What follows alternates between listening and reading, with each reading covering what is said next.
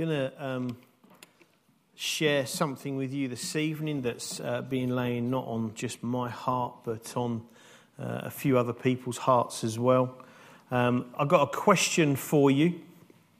When was the last time you were strong and courageous?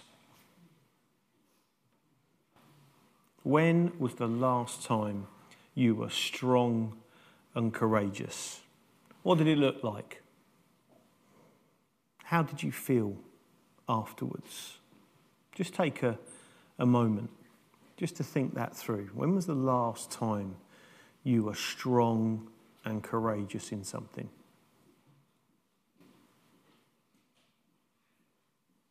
What did it look like? And how did you feel afterwards?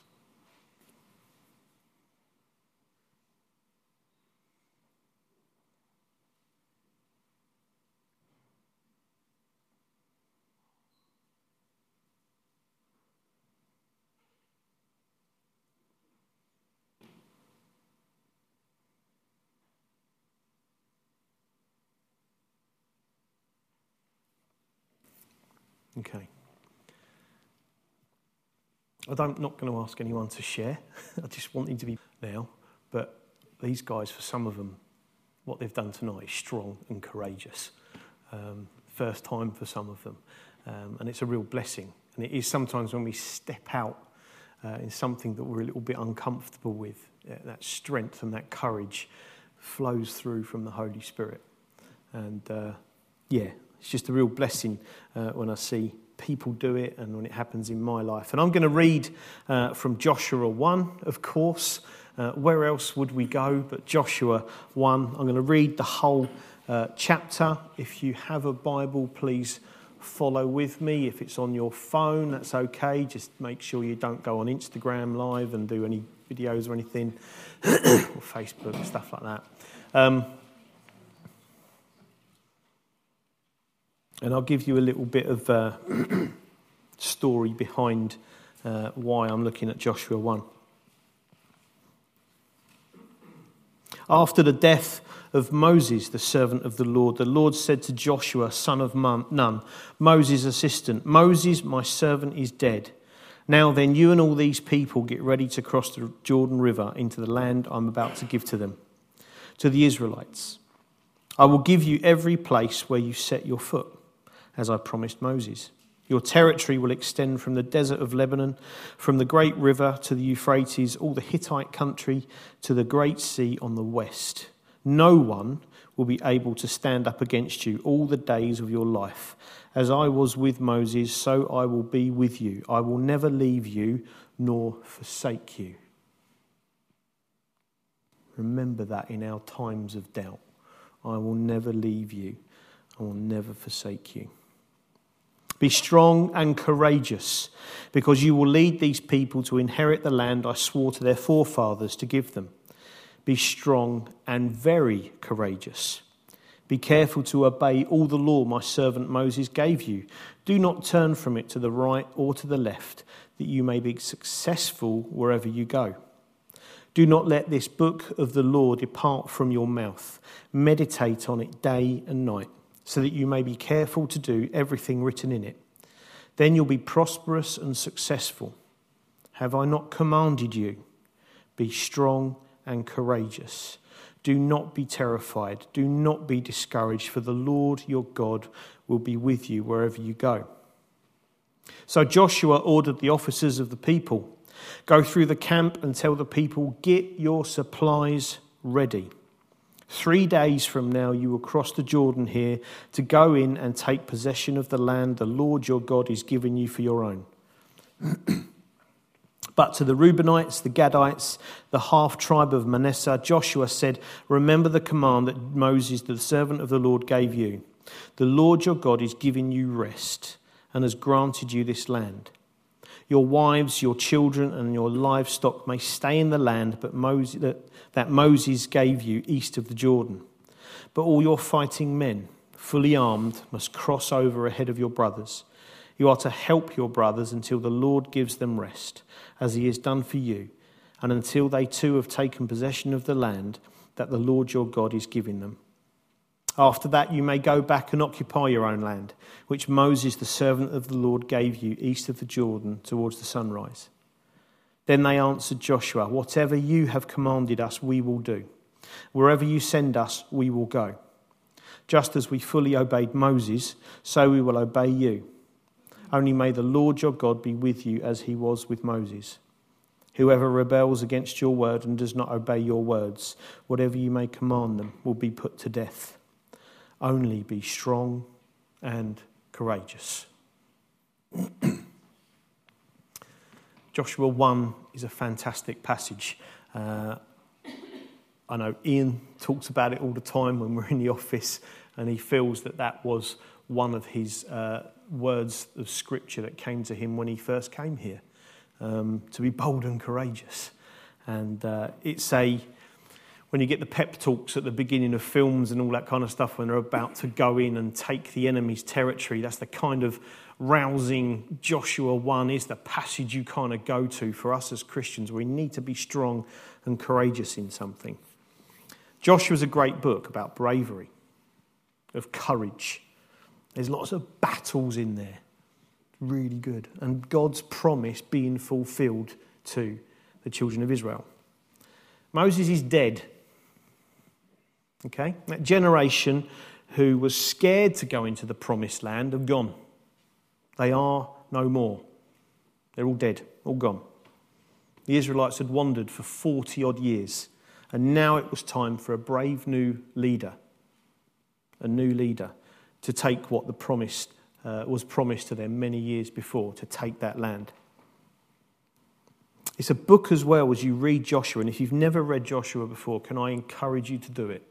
It's a great book of triumph against adversity, because it says that there were giants in the land, that they were full of giants.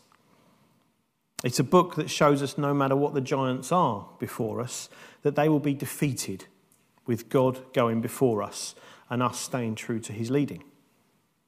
We recently had an elders away day, which was a really fruitful day, and we read from Joshua during that, and we all pondered on it, we all meditated on it, reflected on it during that morning especially. And it was really encouraging for us as a leadership when we had the baptismal service the following Sunday, that Naomi, who got baptised, shared in her testimony that the scripture she loved the most to encourage her was to be strong and courageous from Joshua 1. And I know as I looked out of the pool and saw all the other elders, their jaws were on the floor. It was like, wow, from the mouth of babes. And for me, it was a real sense. You know when you have those moments of, is God saying something? Is that really happening? And that was just one of those moments of, yeah, God is speaking to us. So what I want to do is share a little bit about some of the insight of what happened and reflect a little bit and ask the same questions for you that we kind of asked ourselves a little bit as well. About your own life, your life in the church, Billericay Baptist Church, other churches, and also in the world around us, the community that most of us have kind of gone out into that community today. So, hopefully the first slide will come up.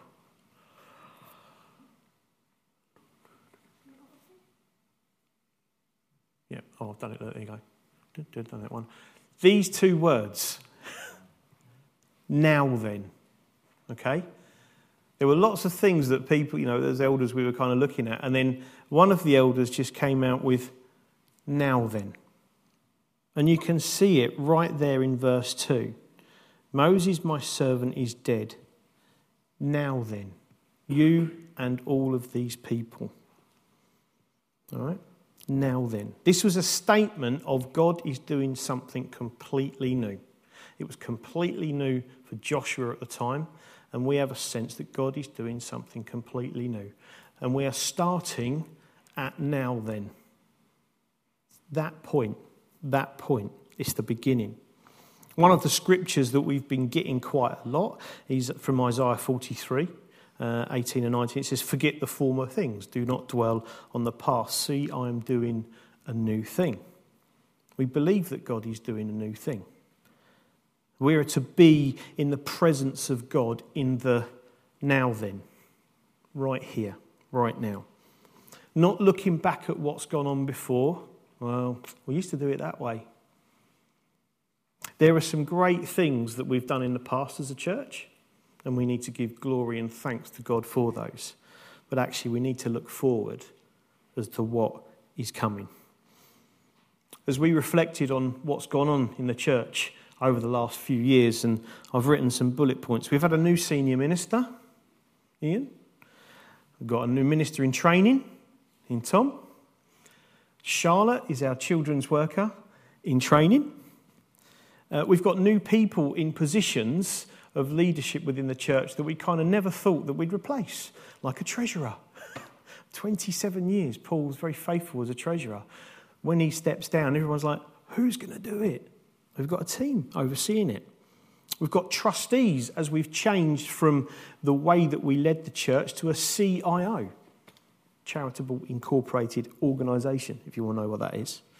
And we've even taken on a female elder. Wow. So much has happened in just the last few years. The last few years alone. See, God's doing a new thing. Right? So we can look back with thanks at what God has done in the past. But I think that which is man-made and not of God and isn't really producing fruit shouldn't come with us. God waited for a whole generation to pass away before he could then give the promised land to the next generation. What does that look like for us? I haven't got an answer. I just want to ask the questions. I just want to say for us as leaders, we need prayer support and your support as we look at what needs to stop, what needs to start, to look at what's producing fruit, good for the kingdom, and actually which isn't. And we need to ask some very bold questions. And what does that question look like in your life as well? And I'm talking there corporately as a church. What about for you as individuals? Maybe what is God asking you to lay down? That actually it's not producing fruit anymore. So it needs to be pruned. It needs to be cut away. But at the same time, what's he asking you to pick up? What's he asking you to say, this is where I want you going. This is the next thing. Okay? Just asking you those questions. So what does now then look like for you as well in your own lives? The next thing that came out from the day was, which really struck us all, was the bit there in verse 8. And it says, do not let this book of the law depart from your mouth. Meditate on it day and night so that you may be careful to do everything written in it. Then you will be prosperous and successful. The book of the law is fresh in the minds of the Israelites. It's fresh, okay? The ink was still wet if they wrote everything down in ink. They just had these amazing commandments all these years before, told to them by Moses as he spent time with God, laying down the law, the commandments, everything. And it was sung. They used to sing it, so that's how they would learn it as well. So it was fresh in their minds, fresh in their minds. Many of those that were about to cross into the promised land, when they first heard it, had been taught by their parents, all of it. So they were young. So this generation that's now headed into the promised land was a young generation. Some of them might have been kids when they came over. We don't know. But they could have been in teens, late 20s, whatever it might have been. But it was a young kind of generation that was going over. That's why it's really important to teach the next generation. Because it was that generation that was going to go ahead into the promised land and take it for God's name. We know Jesus came to fulfill the law set by God and to establish his kingdom. I reflected recently, I went on Wednesday to Places of Worship trip, which I do every year. with one of the schools locally. And we started off at a synagogue. And it was great to go there and see all these lovely Jewish children playing in their playground. They had security guards and high fences, etc., to protect them, which is understandable. And when we got in there, the guy was starting to talk about God in a way that I was just like, this is dead. There was no life in it. It was really, really interesting. Because the way he was talking about it is because he didn't know Jesus. And what it did is it gave me, because actually one of the students actually said, how do you see God? He asked the question, how do you see God? And one of them went, Father, Son and Holy Spirit. I was like, yes, brilliant statement, well done. They weren't understanding that actually this wasn't a church, this was a synagogue. And he was saying, okay, yeah, well, we don't, believe that Jesus is the Son of God and all this kind of stuff. And I was like, wow, what a golden opportunity. So I just sat there praying. Such an opportunity to pray in that situation.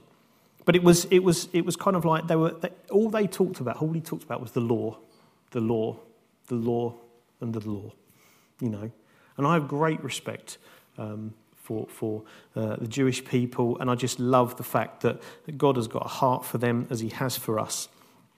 We are grafted in, which is fantastic. But the Bible is really key. He was talking about the books of the, in the Torah, what books are in there and where it kind of ends. And he was really kind of teaching them how they wrote it down and how it's, and parchment. And they don't touch it because, it's kind of alive and they don't, so he's using this little pointer thing. So it was actually really quite interesting, going there. But it all just felt a little bit dead. There was nothing there that was alive. And I think as we move from the now then, what I've just looked at, is that we need to take hold of this part, and we cannot let the book of the law depart from us. We cannot allow the scriptures to depart from who we are and what we do. We're living in a society in the West that is increasingly becoming like the people that occupied the promised land before the Jews, before the children of Israel. Confusion, evil, twisted ways, far from God, and worshipping false idols. We're hearing these days that truth is now what your truth is. And truth isn't necessarily the truth. Confused? A man can be a woman, and vice versa. Same-sex marriage is permissible. And we have epidemics of anxiety, illness, and confusion. We're doing really well as a human race without God, aren't we? When my father-in-law Bob was down at the weekend, we liked to talk about the world and everything that's going on, and we listened to him once again talk about what he thinks is happening. And I was saying, maybe try and give it a little bit more of an apologetics kind of thing, and this is maybe the answer for stuff. And Bob just came straight out with it, and he said, Gary, the reason why we're in a mess is plain and simple. We've turned our backs on God. We've turned our backs on God. This book is no longer something that society looks to for guidance. We've turned our backs on God. And as I reflected on this, he was right, and he usually is. That's the thing about him. We have departed from the book. We've departed from parts of the law. We've departed. It hasn't happened overnight. It's been a calculated plan by the enemy. He started in the Garden of Eden, by questioning God's authority. Surely you won't die. And it's been like that ever since. Just whispering in our ears. You really think God's doing that? You really think that he loves you? There are tiny little whispers of doubt being put into us, subtle ways. And I think the biggest way that he's doing it is getting us busy with other stuff. So we don't meditate on his word. We look at screens more than we look at the word. Hold my hand up to that. I hold my hand up to that. We need to read the scriptures with questions that the Holy Spirit can help answer. Is it the Holy Spirit guiding us, or is it through some kind of new approach to how this is interpreted by society's thinking? There's questions over the authenticity of Scripture. What does that do for us? Does that give us confidence? Actually, I think it gives us a little bit of confusion, and we tend to not read that because I don't exactly know where to go with this, and I'm not sure what this means in X, Y, and Z. And it's just like, we need to read the Word with a prayerful Holy Spirit moment, not just glibly, I've read the pages today, I've read Scripture. Don't get me wrong. I'm as bad as others as well. But what we've got to be really careful is that we don't have our heads buried in the sand on issues in society, that we speak up. Because when you got your head buried in the sand, thinking, I don't really want to go down that road and I don't want to get involved in that conversation, what's left sticking up in the air when your head's in the sand? Your backside.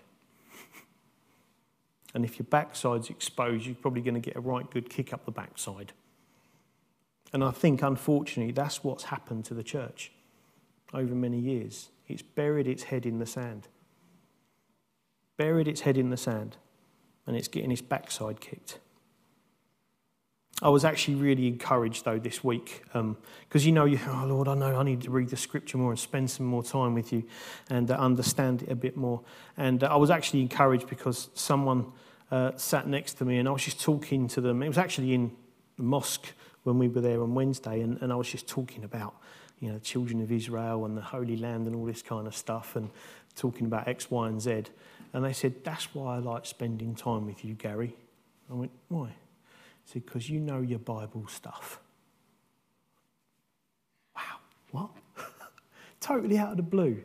But it was such an encouragement. Because for me, it was just like, yeah, I do try and study it and try and work out what God is saying. And he's saying in the here and now, in our society, in our communities, in my life, in the life of the church. I actually came away quite proud of that statement and reassured by God to keep on going. To keep on. God can speak in the weirdest of places. He really can. So be strong and courageous. This statement is littered throughout Joshua 1, all the way through it. Joshua knew what was coming. The initial report 40 years before was that the land was full of giants. They were called the sons of Anak, the descendants of the Nephilim who were wiped out at the time of the flood. There were those other descendants that are kind of like these giant people that have become really evil. And it says that they were like grasshoppers to them. These were giants. These were huge. And there is evidence throughout Scripture and history that there were these men and women of renown, these tall beings. Joshua knew he had a battle ahead of him. But he knew he could do it because God had already been active and going before him. And the hint we have is actually in Joshua 2. So if you want to have a quick look at Joshua 2 in verse 10.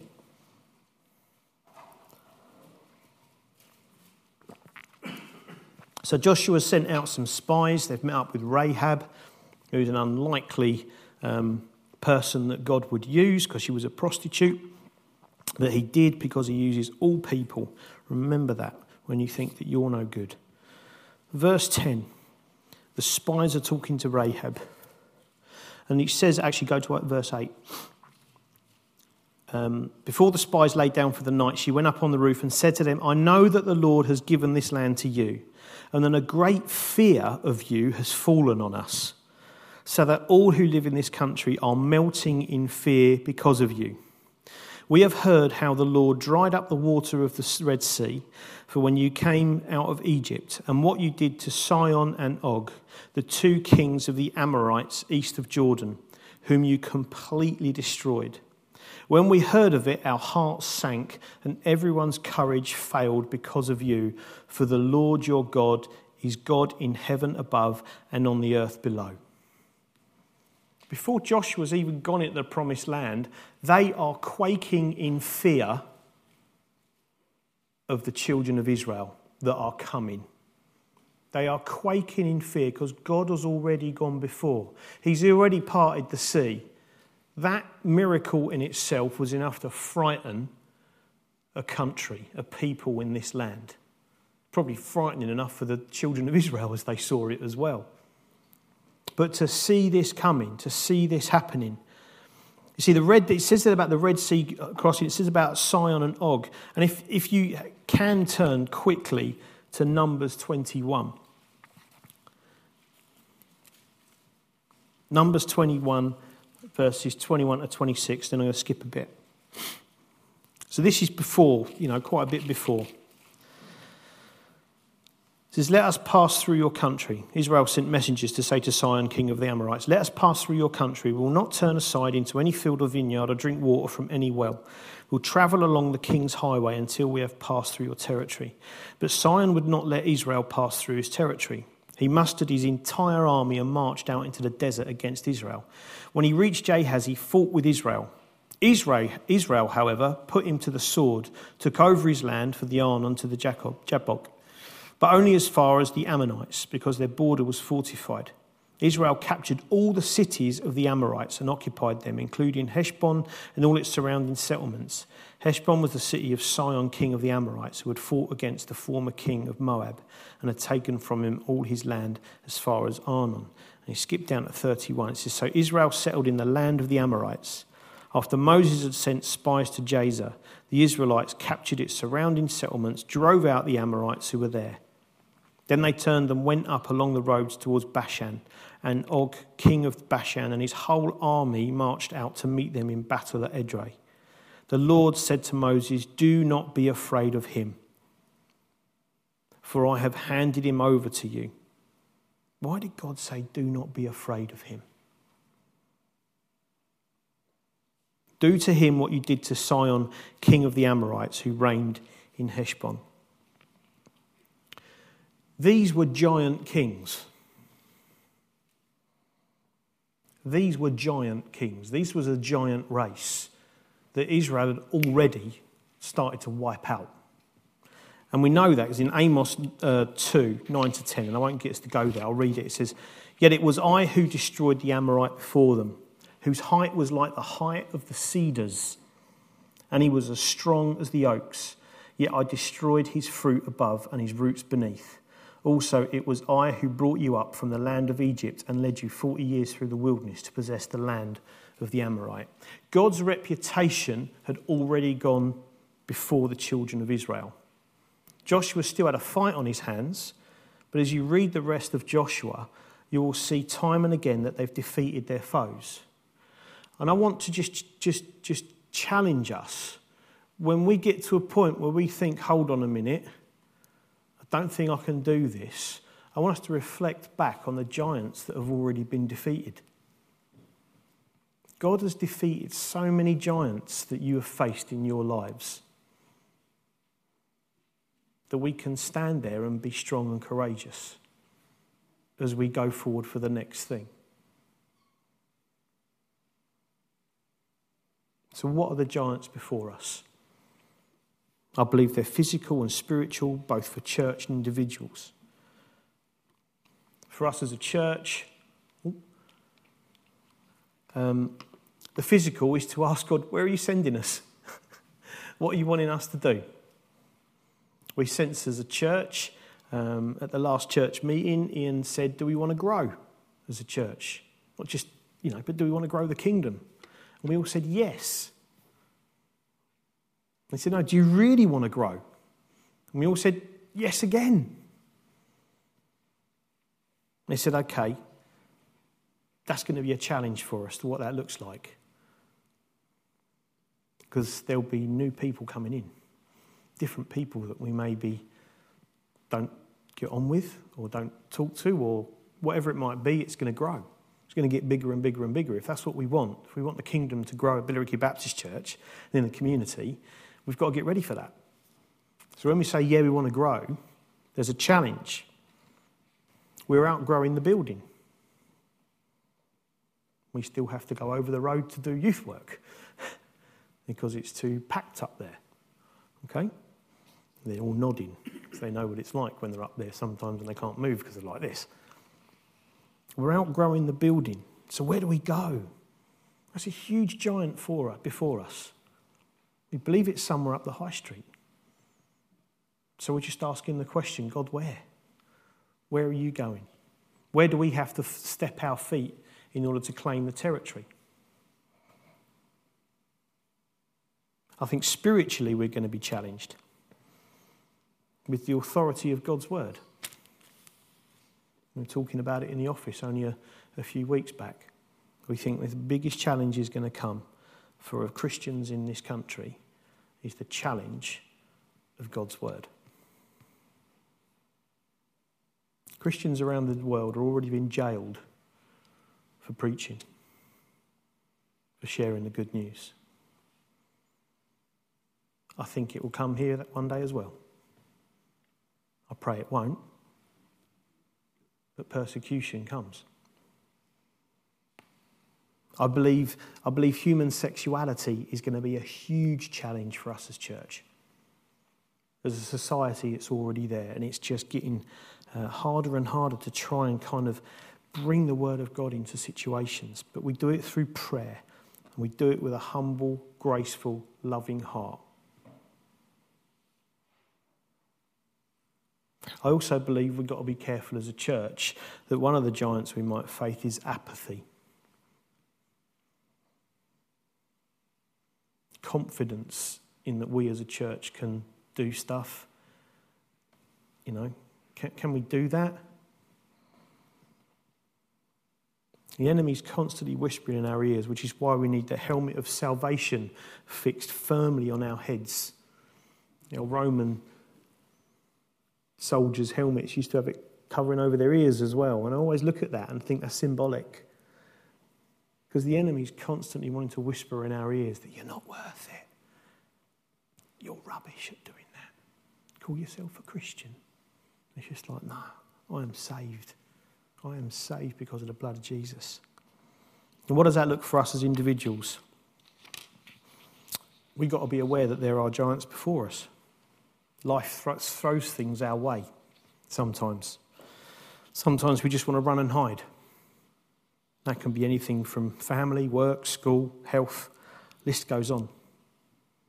Individually as well, I think apathy will be a big giant for us. I'm too tired.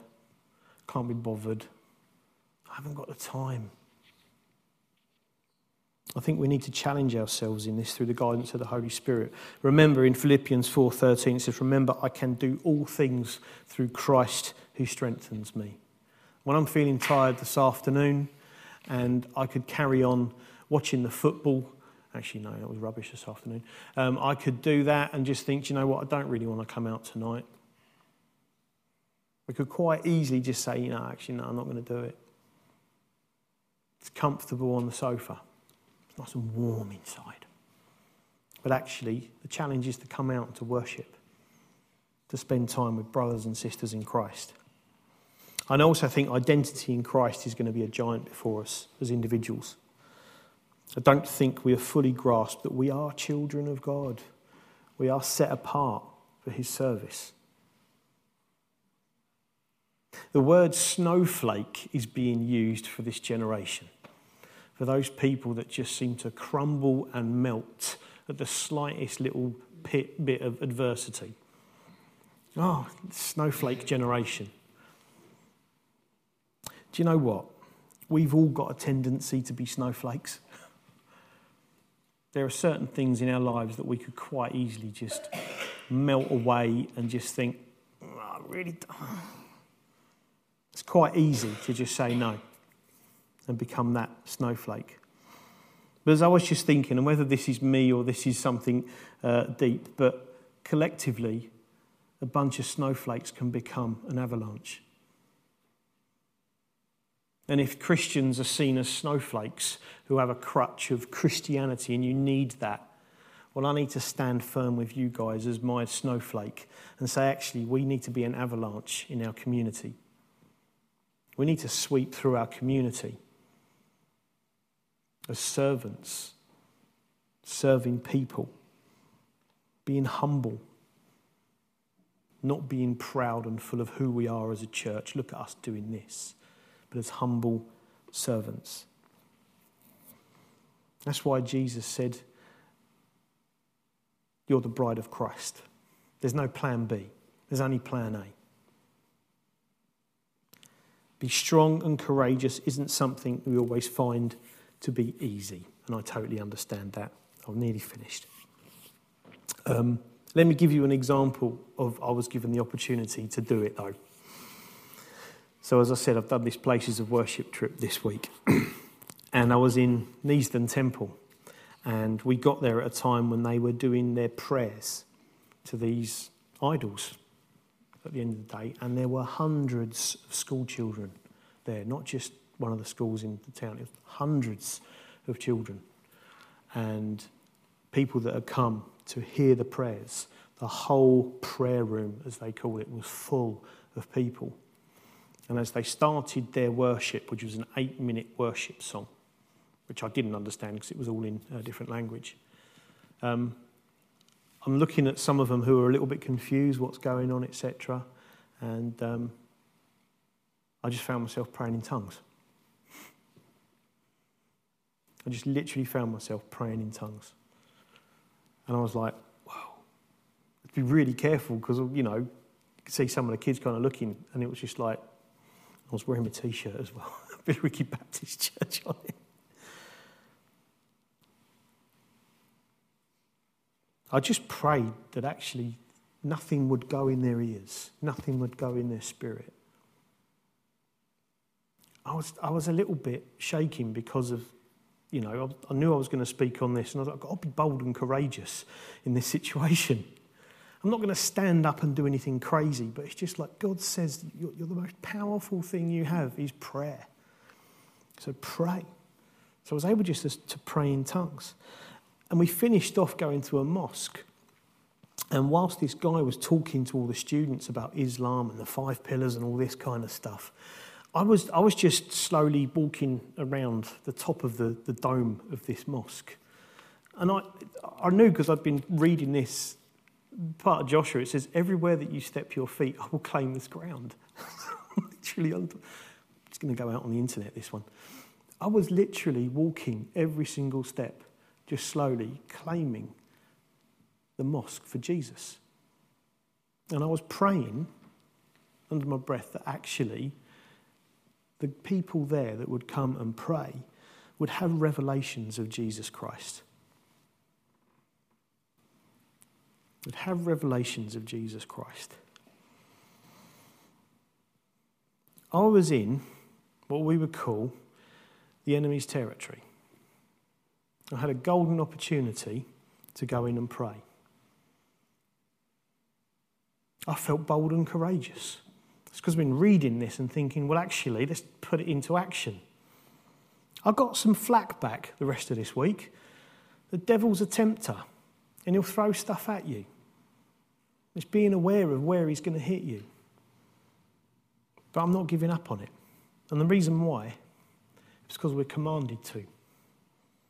See, verse 9 in Joshua 1. Have I not commanded you? Be strong and courageous. Do not be terrified. Do not be discouraged, for the Lord your God will be with you wherever you go. We're commanded by the King of Heaven, the creator of the universe, the Alpha and the Omega, the King of kings, the Lord of lords, the grace giver and sin destroyer, to be strong and courageous, to not be terrified, to not be discouraged, because he is with us wherever we go. And that includes a Hindu temple, a mosque, a church, a place of work, our homes, the high street or school. For all of us who call on his name, we're commanded to be warriors for the kingdom, to go out and be like Joshua, to go and take the enemy's territory. Even though there will be giants in the land, we're called to go. Have I not commanded you? There's no plan B. We are it. We are the bride of Christ, and there is no plan B.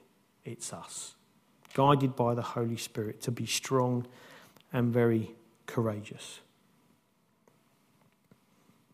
I'd just like to take a little bit of time now for us to pray for one another. Because I asked the question right at the very beginning, when was the last time you were strong or courageous in something? And maybe some of you have got some things coming up that feel like giants in your lives. I just want us to spend the next 2-3 minutes, just in maybe 2s and 3s, praying for each other. Praying that we would be strong or courageous in these things. That we would prayerfully support one another. It might be exams, it might be jobs, it might be health, whatever it is. Let's just spend 2 or 3 minutes. Mike's going to play a song in the background. So let's just spend 2 or 3 minutes just praying for each other. What are those giants that you might be facing? That you can pray for one another and continue to pray for each other during the week. And then I'll gather us back and we'll finish with a song to close. So let's do that now, shall we? Stick to our guns. And that's the word and spirit. So whatever you're going through, don't depart from this. Don't depart from the word of God. Don't depart from meeting together and praying together. And don't ever think that there's a giant in front of you that you can't conquer. Because with God on your side and going before you, he will do it. Might take a bit of time now and again, but be persistent. We're going to finish with one more song. So if you'd like to stand, let's do that. Dear Father, and I thank you that we can praise your name because you defeated the greatest giant of sin and death. We thank you, Father, that we can look to your cross as a symbol of hope, that you carry our cross, that we do not have to die. We just need to follow you. So, Father, we take hope from the death and the resurrection of Jesus Christ, your Son, our brother. And, Father, I pray whatever giant we face this week, whatever it may look like, that, Father, by your Spirit, you will give us the strength to be bold, strong, and courageous, to face it through the Word, through your Spirit, through prayer, through the care and prayer of each other here as well. Whatever it might be, Father, we pray your name and your kingdom come. In Jesus' name, amen. Amen. Thank you for coming this evening. There is going to